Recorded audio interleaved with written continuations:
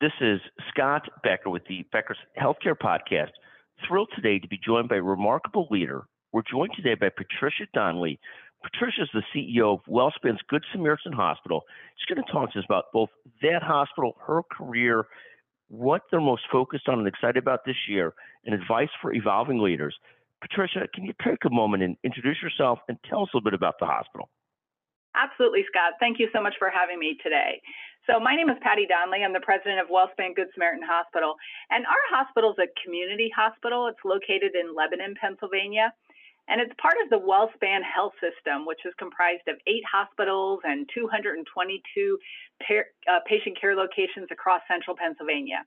And, you know, when I look back on my journey into healthcare, I started as a nurse, and healthcare wasn't something I always or really thought about much as a young adult.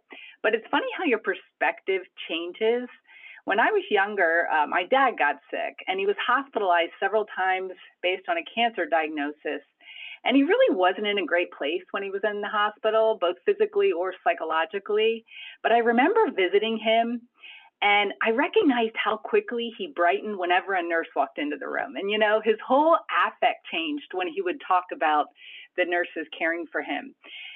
I was studying communications at the time, and I just couldn't get that out of my head. I got those visuals in my head every time I'd be going back to college, and I thought a lot about it, and I thought that's what I want to do. And it sounds kind of cliche, but I knew, you know, from that point on that I wanted to make that kind of impact. And so here I am, over 30 years later, I'm serving as the president of the same hospital that my dad received care many, many years ago. And isn't that remarkable? And talk about what you just said for a moment, which is in this converse world where there's this evolution of trying to use technology as much as possible because people and staffing for health systems is in short supply. All of us as patients have that exact feeling that your father had when somebody's sort of isolated in their own room, sort of in their own room. You know, it's sort of the highlight of the day or the couple times a day when nurse or part of the team comes in to check on you, what you feel taken care of. And it's very hard to, even though we may have to, in part, replace some of that technologically so that there's less demand on nurses. How do you sort of see that evolution? Because to the patient, the machines can read out everything to give information on the floor or at some command center to the nursing team so they know if you really have to come in or not, and can be checking vitals constantly where nurses used to do that. But there is that exasperation of that loneliness factor, isn't there, for patients, or that lack of whatever you might call it, the endorphin rush when the nurse comes in and they fight the dopamine hit of the nurse coming in and seeing people. Isn't that a fascinating evolution as you talk about that? It really is. And, you know, Scott, I think that I am so passionate and committed to exactly what you're saying.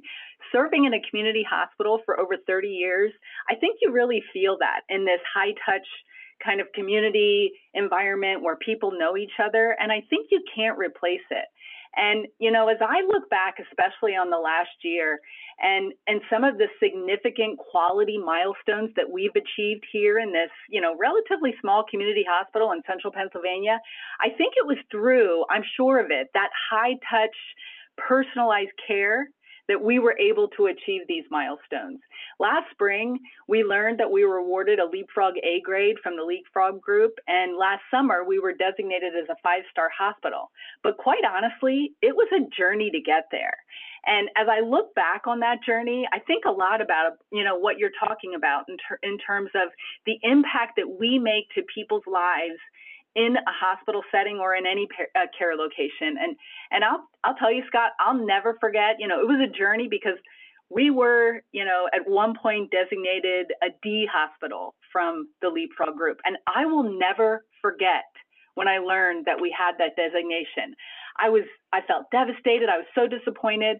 But I think from that, I really bore, I think, a determination to make change. And I have to say that when you lead a hospital in the town where you grew up, where your family, where your friends, you know, your high school chemistry teacher even receives care, I think you shoulder that responsibility to care a little differently.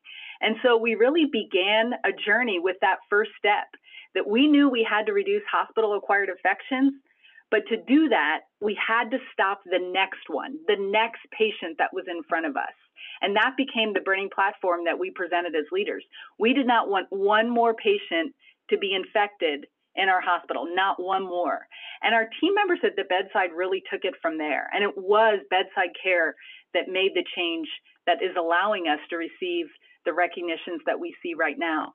And I think as I look back, as we embarked on the changes needed, we were really fortunate because we had the culture, the relationships, the high touch of our community hospital, which really enabled us to engage closely with our teams to make those changes. But at the same time, we're in the WellSpan system, which in its core values embraces the community hospital model. So we had this community hospital high touch environment, but then we were supported with really advanced system resources around, like you talked about, technology, around lean, infection prevention, clinical standardization. And I think we were able to synergize both of those things together to create the improvement we needed. And our people at the bedside were so focused, they were so disciplined and absolutely preoccupied with determining any and all possible causes that a person who walked into our hospital could become infected. And so they tested changes, they integrated new processes. And what was really exciting is that after about a month, they celebrated. And then they kept studying and they kept measuring, kept taking care of the patients in front of them. And then at 6 months, they had no central line infections, and they celebrated again. And then a year, went by, and we had no central line infections. And the team just really got behind it. That it wasn't a number, it wasn't so much maybe the D grade or the CMS star rating, but what it meant to the people we were caring for, the environment of care that we were providing. And I'm so excited that actually, Scott, next week it's going to be 2 years since we've had a central line infection, and it's really been exciting to see that as we provide that care in this community setting through a pandemic when hospitals are incurring higher rates of hospital infections, we continue to maintain exceptional care that keeps our patients and really our community members safe. Thank you very, very much. As you talk, it reminds me so much of sometimes the big tertiary care hospitals, the most advanced quaternary hospitals, the biggest academic medical centers, find that there's this real disconnect, and they struggle with it, of sort of care navigation, patient experience. Even though they may give the most advanced care for the most complex diagnoses, they often score so poorly on sort of that human touch, that human feel in patient experience. Talk a little bit about whether it's a community hospital, that's a real advantage for community hospitals, that ability to be that close to your patients, to take care of them like that, and to navigate and so forth. Any thoughts there? I do think is an advantage. And I think as you look at leadership, regardless of the healthcare setting you're in, if you're in a tertiary center, you have challenges that you're faced. And when you're in the community hospital setting, you face them as well. But I think our key advantage here is that high touch environment, seeing the patient that's in front of you as a person. And I can tell you with we embrace servant leadership here at Good Samaritan Hospital and across WellSpan. And when you are out on our units and you're seeing the people that we care for and you know them, and you also know our team members as well as we do, it changes the dynamic and I think ability to be able to address any opportunities that you have for improvement, like we did with those infections. I think right now we're in such a challenging time where we need to support our team members, but the instability of our workforce is absolutely a concern across all markets and across all healthcare sectors that I think we really need to be focused and put attention to. Thank you. And another question for you. One of the questions we often ask is, what advice does someone like you, who's a nurse, became president, became CEO, is a true leader, would give to evolving professionals? And I did see that you recently went back to high school, and you recently you didn't go to high school yourself, you went to go talk to high school students about their careers and about professionalism and so forth. So whether a high schooler or someone like our producer, a couple of years out of college and brilliant, or someone more advanced, what advice do you give to people that are evolving professionals, and how much do you love going back to talk at the high school that you grew up in? I think that's such a great question, because as leaders, we need to always be evolving, developing, mentoring, guiding the next set of leaders that we are going to be working with. What a great experience it was to go back to the high school where I graduated and to talk to kids who were sitting, I can remember sitting in the seats they were in, talking about my own career, but mostly talking through opportunities that they should and can be open to in terms of next steps for their own career.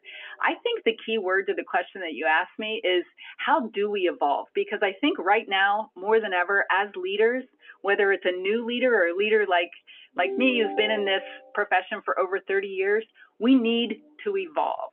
And as I said, the instability of the workforce to me, it's so challenging right now. And, I think about a hospital where I am, where our culture was what we were most proud of and continue to be, but it's taken a hit.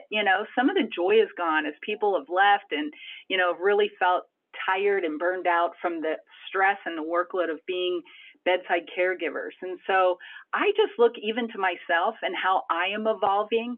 And I can tell you that when I look back on all the work that it took for us to become a CMS 5-star hospital and a Leapfrog A-grade hospital, I know that here at Good Samaritan Hospital, we have what it takes to move through this challenge that we're facing right now with our workforce, but we need to evolve. And when I reflect on the process that we engaged in to create safer care, I think we can apply very similar principles to the work that's ahead of us and ahead of any leader, regardless of the tenure in their career. Except today, I believe the challenge is a little different than the one we faced with reducing infections.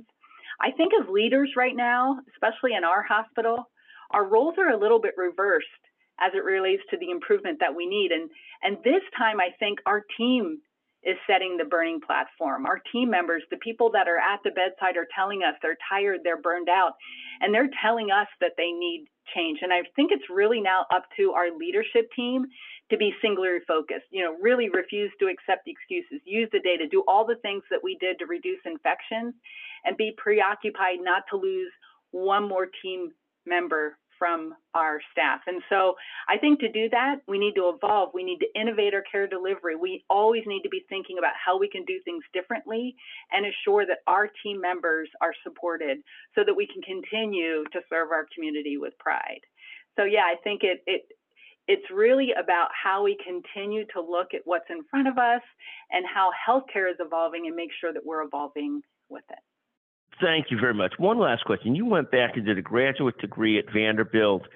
How important is the concept of lifelong learning? Not just going back to that particular graduate degree, but lifelong learning. How important is that to people trying to evolve in their careers and leadership? I think it's absolutely essential, Scott.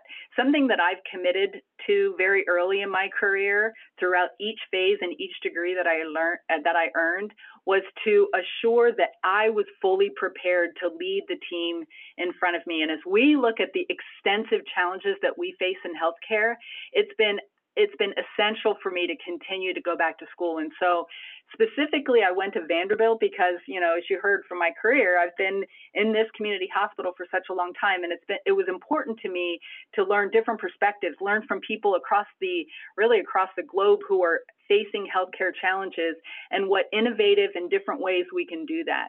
And so lifelong learning, and whether that's through advanced degrees, formal education like that, or, engaging in networking and learning in different things like, Becker's education that's often delivered. I think it's so important for us to be able to do that, to be relevant and to maintain the influence that we have in our roles. Patty, just fantastic. What a magnificent career and great leadership. Again, Patty Donnelly, thank you so much for joining us today on the Becker's Healthcare Podcast. CEO of Wellspad's Good Samaritan Hospital in Lebanon, Pennsylvania. Beautiful area, actually. Thank you so much for joining us today. Thank you. Thank you for having me today.